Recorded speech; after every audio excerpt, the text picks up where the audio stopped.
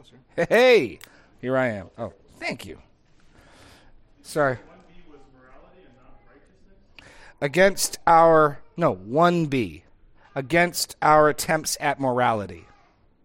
And then against our attempts at religion would be C. And then against all mankind, Jew and Greek alike.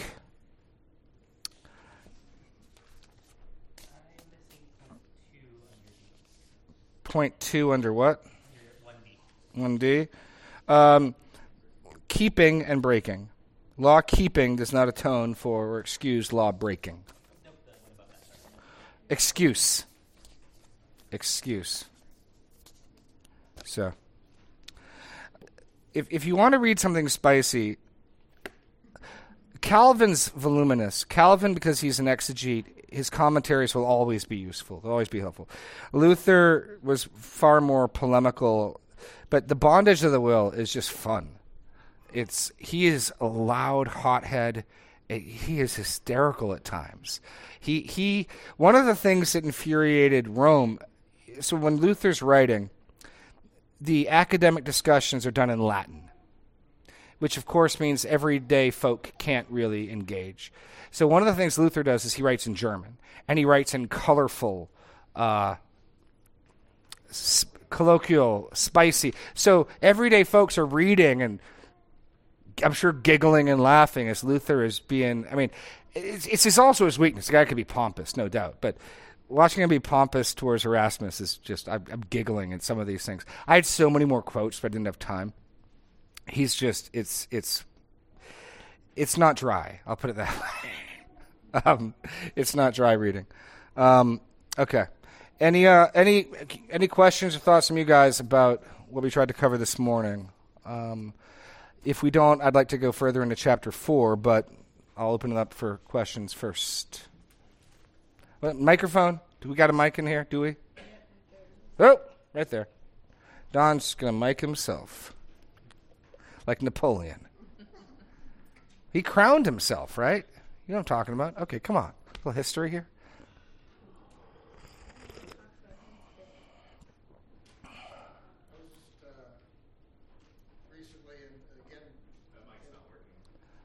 Is it on? There's a button. Is it on? Push up. They can see it. Okay. I think we're on now.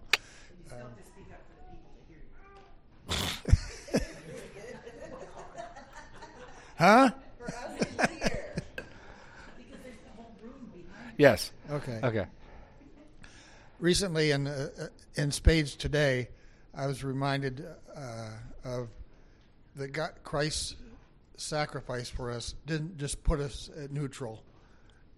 Didn't just so we broke even. Didn't put us in the middle of the gauge. It broke the peg on the other side. That it it wasn't just mercy; it was God's grace as well. Yeah. To use a financial picture, it's not just that the massive debt we had was wiped out. Mm-hmm. We then inherited riches. Mm-hmm. It's not just the guilt of our sin was covered, but we receive His righteousness. For Luther, the real paradigm shift was understanding the righteousness of God to be something God would give, as opposed to the way Rome was reading it, God's just dealings. God does what's right. So for Luther, the big paradigm shift was the righteousness of God. God can be just and justifier. Mm-hmm. And so we don't just have our guilt removed. We receive Christ's righteousness. It's Jay Adams' book, More Than Redemption. Same idea. Amen.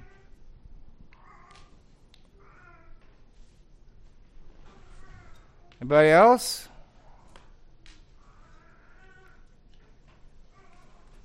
Nothing? Greg, in the back. We need a microphone, Greg. Look, the 5 people who listen to the podcast regularly tell me they appreciate me being persistent on this point. All right. I'm not sure it's working, but I'll just speak really loud anyway. There you go. Could you address more of how this text informs your evangelism? I think Romans really 1:18 to 3:20 is incredibly important and foundational in how I'm going to view natural man. And so if it's to be believed, then when you encounter somebody who says they don't believe in God, that's not quite true, right? Now, if you've been suppressing the truth for decades, you may have convinced yourself. I don't think everyone is in, and I think our propensity for self-deceit is huge. And so it's not to say to the person who says, I don't believe in God, yes, you do. But I know, deep down inside, they know. I know deep down inside they know morality. I know deep down inside. So in a sense, Paul is declaring there is in general revelation, which, and this point's important, general revelation is not what can be known. It's what every man does know. And the three things Paul says everyone knows is there is a creator God with some measure of glory, some measure of power. Everyone knows about judgment because they judge each other. And everyone knows about ethics or morality because they have a conscience that condemns or acquits them. And so when I'm evangelizing, I would take into account those three things. This person deep down inside knows and sees the evidence of God. He may be well trained at denying that. This person knows about judgment intuitively. It's why, according to Hebrews 2, we fear death. We know judgment's coming because we all judge. And 3, we know right and wrong. As much as people want to argue about ethics or, ethics. There's a great R.C. Sproul quote. R.C. Sproul's at a conference, and this guy stands up and says, how do I convince my brother that ethics are real and not culturally defined? And R.C. goes, steal his wallet. And the point is, when someone gets wronged, all of the highfalutin, well, that's just a social construct, punch them in the face. Not that you should do that, but when something like that happens, like, oh, okay. So that would be part of it, because the challenge is you meet people who what they want to present themselves is, no, I'm not suppressing the truth. I don't believe in God because I've failed to see sufficient evidence. And I'm neutral. I don't have a bias. If I was shown clear evidence, I would believe.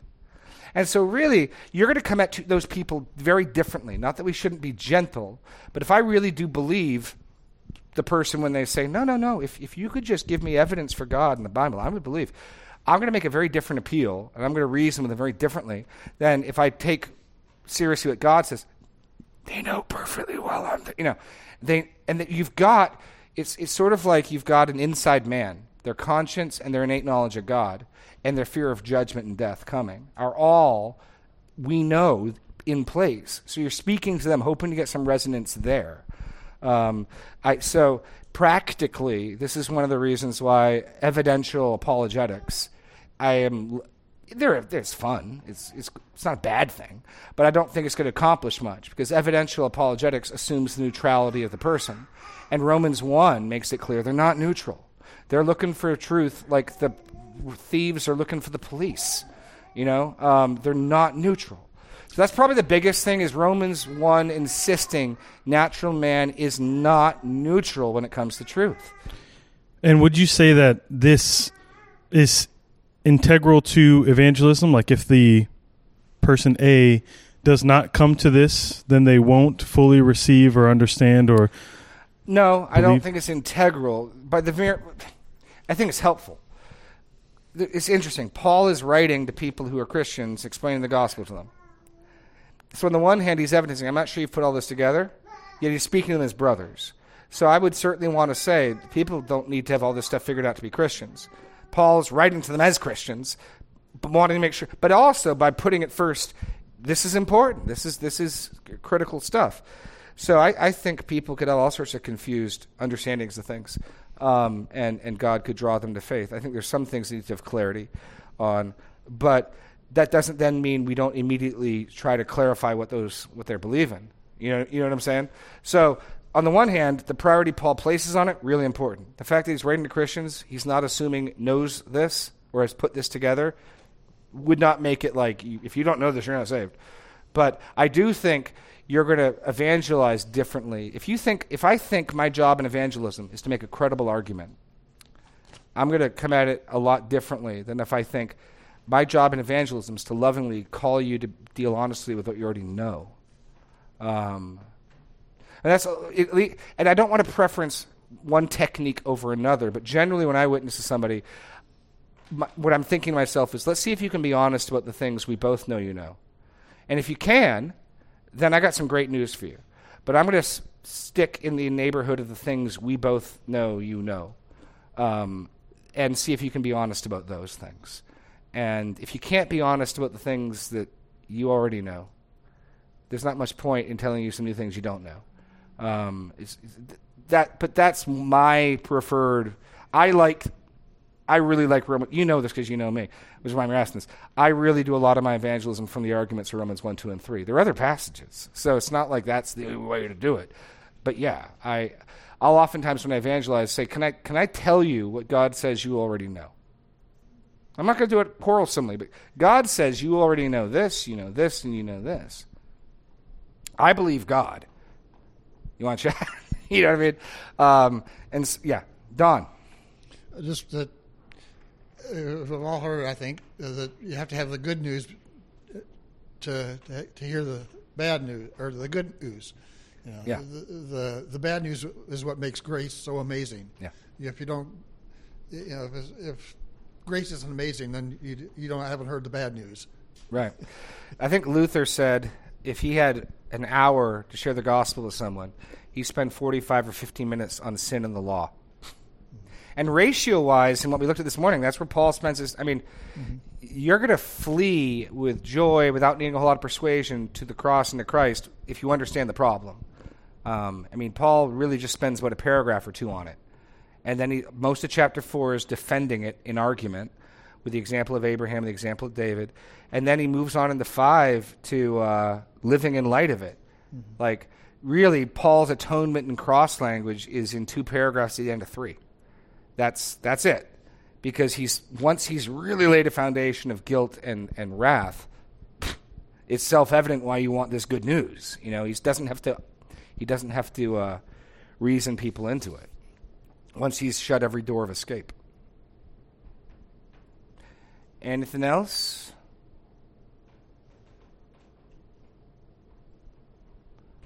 Okay. Did my point about natural unreached peoples make sense? Let me try to unpack that a little further. On the one hand, the good news is go to Romans 2. We'll go to the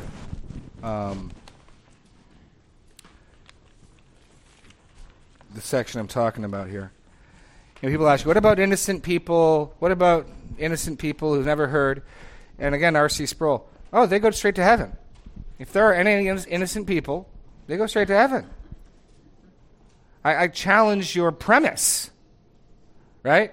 And we got to make that point clear. I think that's what Paul's saying in chapter 2 in this section. I know there's some dispute over this, but I don't think he's doing much more than in verses 6 through 11, making it clear, no, God plays fair. He will render to each one according to his works. To those who by patience and well-doing seek for glory and honor and immortality, he will give eternal life. To those who are self-seeking and do not obey the truth but obey unrighteousness, there'll be wrath and fury. There'll be tribulation and distress of every human being who does evil, the Jew first and also the Greek, but glory and honor and peace for everyone who does good. Now we know in chapter 3 we're going to say there's no one who does good, no, not even one. But hypothetically speaking, this is not rigged against you. God is absolutely just, righteous, and fair. And if there are innocent, good people anywhere on the cosmos, they're going to be just fine. However, all the people we've met and encountered, and everyone Paul's speaking of here, so if you think of someone who the gospel has never reached, and again, this gets back, part of this is in our embarrassment of the wrath of God.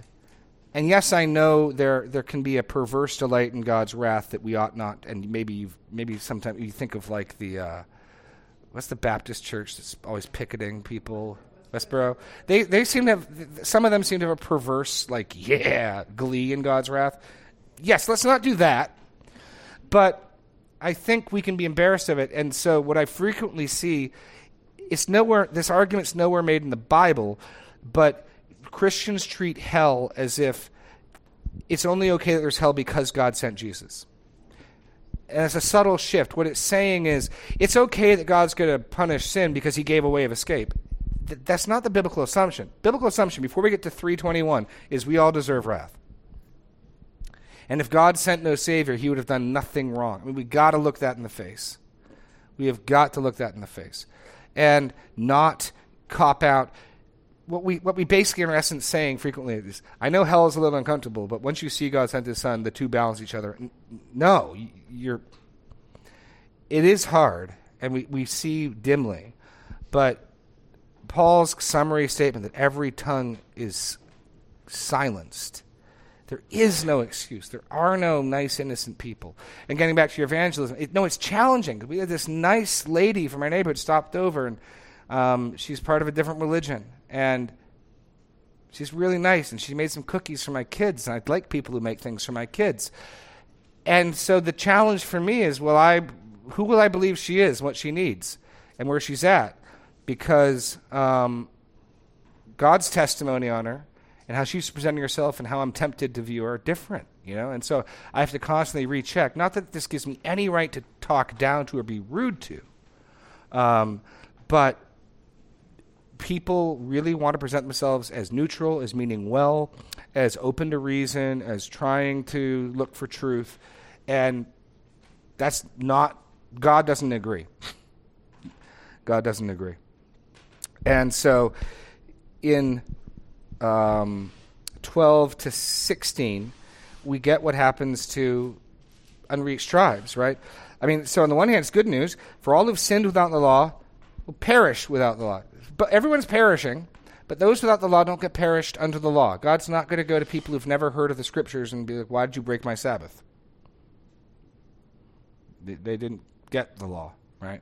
They're going to perish without the law. Everyone's still perishing. Nobody's getting justified. But they're not being condemned by Moses if they didn't receive Moses.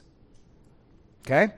For it is not the hearers of the law who are righteous before God, but the doers of the law who will be justified. For when Gentiles who do not have the law, by nature, do what the law requires, they are a law to themselves, which is, I think, to say they're their own standard. The Jews have a standard, and it's the law of Moses. And they recognize that. And so it's fitting and righteous of God to judge them by the law of Moses. The Gentiles who don't have the law become a law to themselves, a standard to themselves. God will only hold you accountable for what you know. But what we find out in Romans is you know enough to condemn you 10 ways to Sunday. So no one's held accountable for what they didn't know. And that's not going to help anybody get off the hook. But it does show God is fair and righteous. And he deals righteously and fairly. So he goes on to say, they show the work of the law is written on their hearts, while their consciences also bear witness. Their conflicting thoughts accuse or excuse them on the day when, according to my gospel, God judges the secrets of men by Christ Jesus. So what happens to an unreached people group in Papua New Guinea? God will judge them for what they know. And what they know is there is a creator God. He's glorious. They ought to be thankful and honor him. What they know is there is right and wrong. There is a way they ought to behave. And what they know is that breaking that brings judgment. And that's going to be enough to condemn every single person. If you don't believe that, if you believe in the wider mercies of God, then the worst thing you could do is evangelize or send missionaries out, because they're safe until that unreached people group is safe. Until, oh, darn it, somebody showed up with the gospel. But I'll hear people say things. The only sin that can't be forgiven is rejecting Jesus. God judges people by their works. Look at 2:6. I'll get to you in a second, Greg. Look at 2:6. You don't get judged and sent to hell for not believing in Jesus. You get judged for your works, plural. Revelation makes the exact same point. The book of Romans 2:6. The books of the dead were opened. Each one is judged according to what they did. There are deeds, actions. And the sin of rejecting Jesus is one of them. But I think it's primarily Christians who are embarrassed or confused about the doctrine of hell and wrath want to turn it into, there's only one sin, and it's rejecting Jesus. And, no, that's not the biblical presentation. Rejecting Jesus is certainly a sin. It's an affront. It's not the basis for wrath. It just adds more on. The basis is the inward rebellion, the inward, I'm going to pretend you're not there, because I want to do what I want to do. Greg. a comment and then a question out of left field. Yeah. First comment is, I think that it's really important that we look to the Bible to inform, our reality about who people are, because I know I'm tempted when I'm in the workplace and I'm working with someone and they're so kind and so gracious and so helpful that I begin to soften my view of who they really are. Right. And I think, oh, this is such a nice and kind person, and I lose my sense of evangelism, my sense of who they really are and what they need most, and say, man, they're doing really well, and so I think that it's good to remind ourselves that, what's really going on behind the scenes in their heart is not they're doing really well so they deserve heaven, but they're living out their worldview, but what they need most is conformity to Christ. They need to repent and to believe him. So I think that it's good to look at things squarely in the way that God does. My left field question, pertinent to where we just were in Romans 2 and Revelation 2, is what do you make of, we believe in the sanctity of life, and we believe in the personhood of unborn babies. What do you make of a child who's, fair question. lost in the womb? And Age of accountability. my short answer is I don't know. Let me explain what I mean. And I'm trying to set parameters. So when you're dealing with a child who dies in the womb, you're dealing with someone who, let's go to Romans 5. The fact that the child can die proves they're guilty of sin. So whatever the answer is, it can't be. I'll start with this boundary, and we'll go to the other boundary. Try to hedge two guardrails from two ditches. The first ditch is we must not argue on justice. They're innocent. They're sinless. If that's the case, two things would follow. One, they would be immortal and unkillable. Two, they would need no redeemer, and heaven would be full of people not praising a lamb that was slain, who deserve to be there because they're sinless, they're innocent. That you don't thank. Paul makes this clear in Romans. You don't thank people for paychecks; they owe them to you. So in Romans 5:12, therefore, just as sin came into through the world through one man, and death through sin, so death spread to all men because all sinned. Death only spreads to those guilty of sin. And I'm not going to argue original sin here. I believe it, that in Adam we're all counted as guilty, and the proof that we're all guilty is we can die. So your family, my family, we've both had miscarriages. I'm sure others have too.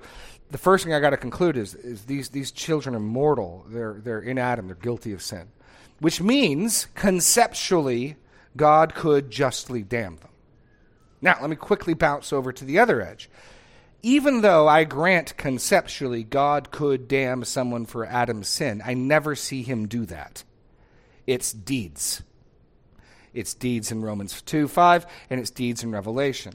Now, to my knowledge, children in the womb have a limited capacity for deeds. I mean, John the Baptist is able to rejoice and leap for joy, right? But let's just talk about, how old is the baby in Allison's womb? 8 weeks? I mean, 3 days are they capable of deeds? I don't. And so, because I only know of a judgment by deeds, I don't know how to plug 2-week-old zygotes into that judgment schema. If God does damn and judge those infants, I don't know how he does it. The judgment he's revealed to me doesn't work for them. On the other hand, I only know of salvation by repentance and faith in Jesus Christ. And just as John the Baptist in the womb had faith and was filled with the Holy Spirit, I still have very little, I don't know when that's possible, how it shall. Again, we're talking about a 3-day-old zygote. Are they able to believe? So I don't know of any schema of salvation that I can plug them into neatly. So I conclude God has not shown me clearly how he deals with unborn infants. That's where I land. Because the way he says, here's how I judge, doesn't seem to work. And here's how I save, doesn't seem to work. And then when you add on top of that, there are plenty of passages that hint and point at the notion that children in the womb that die are saved. I'll give you some of the pointers. Now, my old pastor, John MacArthur, looks at the same evidence, thinks it's conclusive. I fall short of that. It's simply a matter of weighing the evidence. Job wishes he were a miscarriage. You've got the Jesus and the children, but those kids have deeds. It's a lot easier for me to think that my twins, who've got plenty of sinful deeds, like I can plug them into a schema now. You know what I mean? I hope God's merciful, but I got a schema that works for them. But go to Jonah. Probably one of my favorite lines here. When God rebukes Jonah at the end, he makes the little tree grow. You guys know that song, I Asked the Lord? The original lyrics by John Newton that Daniel keeps trying to sneak back in. You've seen all the songbooks. Is blasted my gourds. Well, it's a reference to Jonah, right? Jonah is angry. He doesn't get the shock and awe fire show of the destruction of Nineveh. And so the Lord causes a big gourd plant to come up and give him some shade, and then he appoints a worm to eat the gourd and kills it, and Jonah, I just want to die, And God says to him in verse 9 of chapter 4 of Jonah, do you do well to be angry for the plant? And he said, yes. Sorry, I'm putting the petulance in. Sorry. Yes, I do well to be angry enough to die. And the Lord said, you pity the plant, for which you did not labor, nor did you make it grow, which came into being in a night and perished in a night. And should not I have pity on Nineveh, that great city, in which there are more than 120,000 persons who do not know their left hand from their right, and also much cattle? That's suggestive to me. I don't know if it's conclusive, but it's suggestive.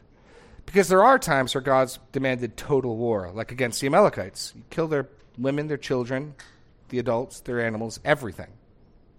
So God can righteously just strike down the whole people. But here, Jonah, you pity this plant. You didn't make the plant. There are like 120,000 babies and kids in there, and much cattle. Think of the cattle, Jonah. Think of the cattle. But it's suggestive to me. It points, right? You get David weeping over the difference. David sure seems to think a different fate awaits the child who died as judgment from his sin than he does for Absalom. When the child the unnamed child born to Bathsheba, because Nathan says, because of your sin, this child's going to die.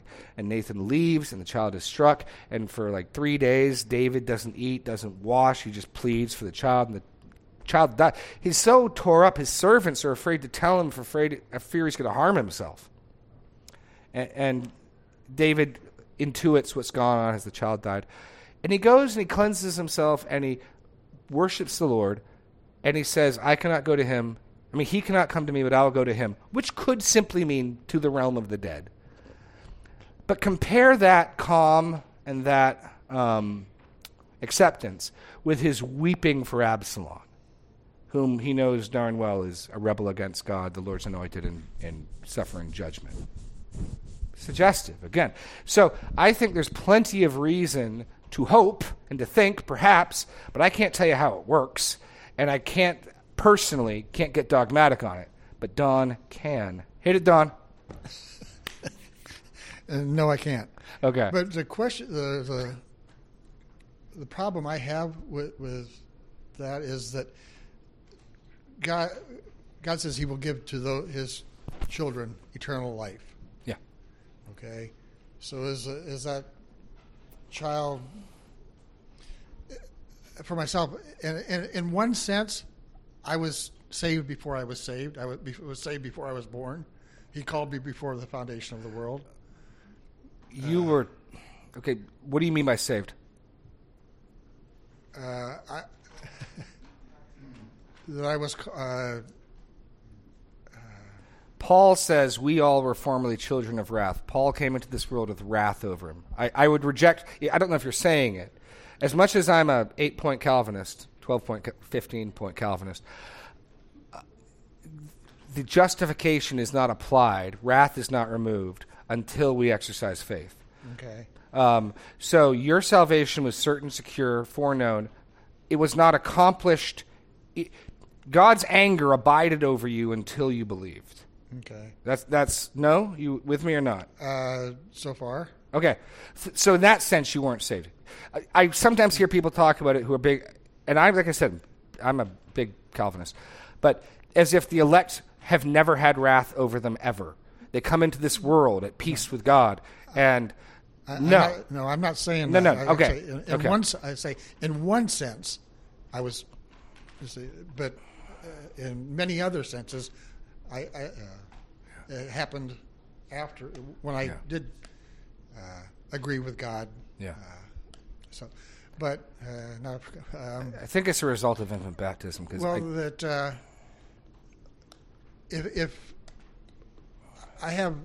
that child in the womb has eternal life, at what point then does it lose it? Does it? That's why I want to be. That's why I want to be very careful with trying to fill it out, because I'll hear people talk about an age of accountability and like maybe, but like you're telling me there's a day where this child has eternal life, and then it loses. I'm much more willing to be like, I don't know. The judge of the world will do right. Mm-hmm. Yes, and we can trust him. And I don't know what he does and how he does it, because the way he's told me he judges, I can't plug an unborn child into. But the way he saves, I can't plug an unborn child into. So the judge of the world will do right. I'm way more comfortable being there than start trying to spell it out. And you will see. Yeah. I will be, when I find out what happened, we name, so we can pray for our kids, we give them womb names, and so the last miscarriage we had was Wooster. That's the last. When I find out what the Lord has done with Wooster, I will be satisfied. Mm-hmm. I have to believe that. So, yes. I think one of the glories of heaven will be that when we get there, we aren't really going to have our questions answers. We're going to say, if I'd have known what you know, and if I was as good as you are, I'd have done the same thing. Yeah. Okay, 5 minutes. Any other? Yes, Mr. Walter. Microphone is moving. So on the subject of I don't know, yeah, on 2 Timothy 2:19, where it talks about God knows those who are His. Yes. Am I correct in finding some comfort there? For I had a cousin pass away, and we've had conversations, and in the end, I don't know if he ever trusted in Christ or not. Mm. And is there comfort there just to trust that either he did or didn't know or didn't come to Christ? And based on whether he did or did not, that's where he'll end up. What's the passage for 1 Timothy 2:6? I think it's 2 Timothy 2:19. 2:19, okay. Hold on.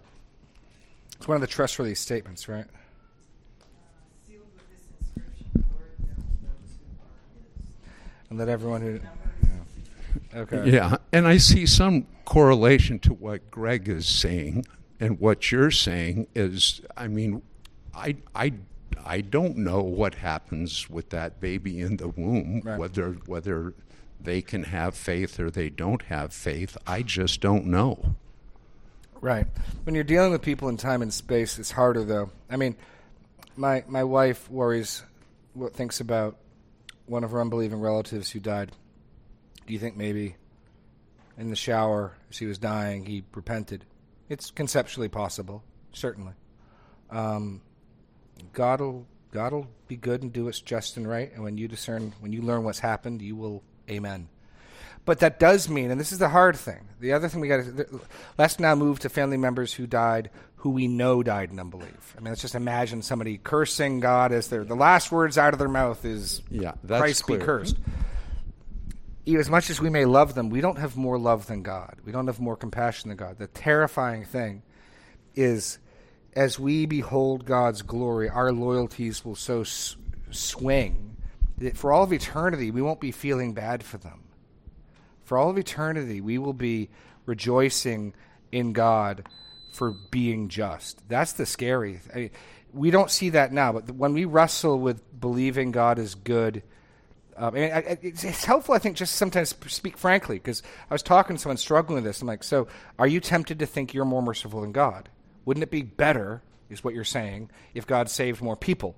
No, let's put it on the table. Let's be honest about it. And I think it's helpful to put words to it and say, yeah, that is what I'm struggling with thinking. Like, okay, great, now we got a problem we can address. But we will be satisfied when we see what has happened, and we will not be pining for those in judgment.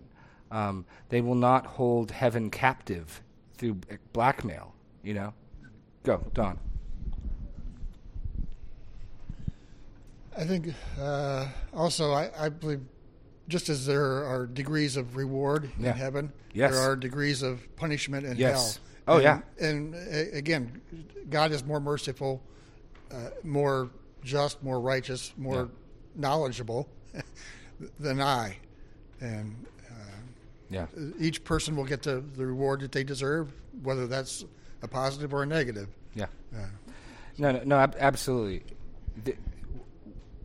God is just and righteous, and when we view what he has done, we will be in awe and wonder and praise, not going, But what about right. Which is hard to believe, but every time people get a glimpse of the holiness of God, that's their response. It's not these poor people, but like, woe unto me, for I'm undone a sinner. For the people that get to heaven, I'm going to ask God to keep Right. Bring us Just home, Zeb. well, on that note, Revelation 6 is a pretty sobering passage for those who are tempted to think, oh well, I've got a higher moral standard than God, because you've got the saints. Starting in verse 9, when he opened the fifth seal, I saw under the altar the souls of those who had been slain for the word of God and for the witness they had borne. Then they cried out with a loud voice, O sovereign Lord, holy and true, how long before you will judge and avenge our blood on those who dwell on the earth? Then they were not told then, oh hey, you're mean. You need to settle down. They were each given a white robe and told to rest a little longer. A little longer. Yeah. It's like it's coming. Oh, and they're not, these are the sanctified, perfected saints in heaven, begging God, kill the earth. Yeah. Not that bad person over there. The earth. All of them. Yeah. Wipe them all out. And they're not reprimanded. They're told to just be patient. It's coming. But because Jesus is going to come and war with the whole earth. I mean, it's like by the end of the book, you see what they've asked for happen. Right. No, it's we got to be careful of the risk of trying to make ourselves more compassionate than God, more merciful than God. Or if that is what we're struggling with, putting into words, being honest about it, and like, okay, then let's have that conversation. Okay, Greg's apparently going to bring us home. Okay, Greg. In 30 seconds, can you tell us why the Jews didn't see from the Old Testament? Yep. Romans 11. Romans 11. I'll give you the short, simple answer, Paul, in Romans 11. I mean, it's complicated, and I can't give you the complicated answer, but I can give you one. In Romans 9, 10, and 11, Paul is dealing with the question, what about the Jews? And specifically, he ends 8 with nothing can separate you from the love of God in Jesus Christ. And he's, I think, anticipating an objection that goes something like, that sounds great, Paul, but didn't Israel have similar promises? And look at them now. So how can I trust these promises when God made similar covenant promises to Israel, and Israel's not doing so good? And so he's got to explain what's going on. So in Romans 11, he says a bunch of things, but I want to just get to one thing here. Hold on. Or is it 10? Give me 1 second here. They pursued it as if it was by... Oh, there it is. It's 11. Okay. 5 and 6. Well, let's just start with 1. Let's read 1 to... 30 seconds. Here we go. I asked then, has God rejected his people? By no means. For I myself am an Israelite. Case in point, number one Israelite right here. A descendant of Abraham, member of the tribe of Benjamin. God has not rejected his people whom he foreknew. Do you not know what the scripture says of Elijah, how he appeals to God against Israel? Lord, they've killed your prophets, they've demolished your altars, and I alone am left. They seek my life. And what is the Lord's reply to him? I have kept for myself 7,000 men who have not bowed the knee to Baal. So too at the present time there's a remnant chosen by grace. But if it is by grace, it is no longer on the basis of works. Otherwise, grace would no longer be grace. What then? Israel failed to obtain what it was seeking. The elect obtained it, but the rest were hardened. As it's written, God gave them the spirit of stupor. Where am I looking for? They pursued it as if it was by works, trying to establish their own righteousness. Is it in 10 or am I missing it? I thought it was right there. Hold on. I think it is 10, and I'm being an idiot. Where is it? They stump. Okay, hold on. It's here. I just got to find it. Yes. What is that? Where? 10:3. Thank you, Linda. Okay. There we go. Here we go. Sorry. This is the. I went to the wrong text, Greg. I'm sorry, but it's a big question. It's the end of the time. Brothers, my heart's desire and prayer for God for them is that they might be saved. I bear them witness. They have a zeal for God, but not according to knowledge. You can have really passionate worship services and tears running down your face, and if it's not in accordance with truth, it's worthless. You need both. You don't want dead, emotionless orthodoxy. But zeal for truth without knowledge is equally bad. For being ignorant of the righteousness of God and seeking to establish their own, they did not submit to God's righteousness, for Christ is the end of the law for righteousness to everyone who believes. The short answer is, reading the law, your conclusion should be, yeah, I can't do that. And the Jews read the law, and at least the Jews who rejected Jesus are like, okay, I think with a spot of good weather and coming at this just right, I think that's doable. I think that's doable. It's part of the reason why Paul insists his gospel upholds the law, because he doesn't have to dwarf it and dumb it down. He can have it being perfect and beautiful and majestic and completely unattainable, because that's what it is. But no, the Jews were seeking to establish their own righteousness, did not submit to God's righteousness. Anyway, I can stick around for a few more minutes, but that's it. God bless, Godspeed, good day, happy Reformation Day.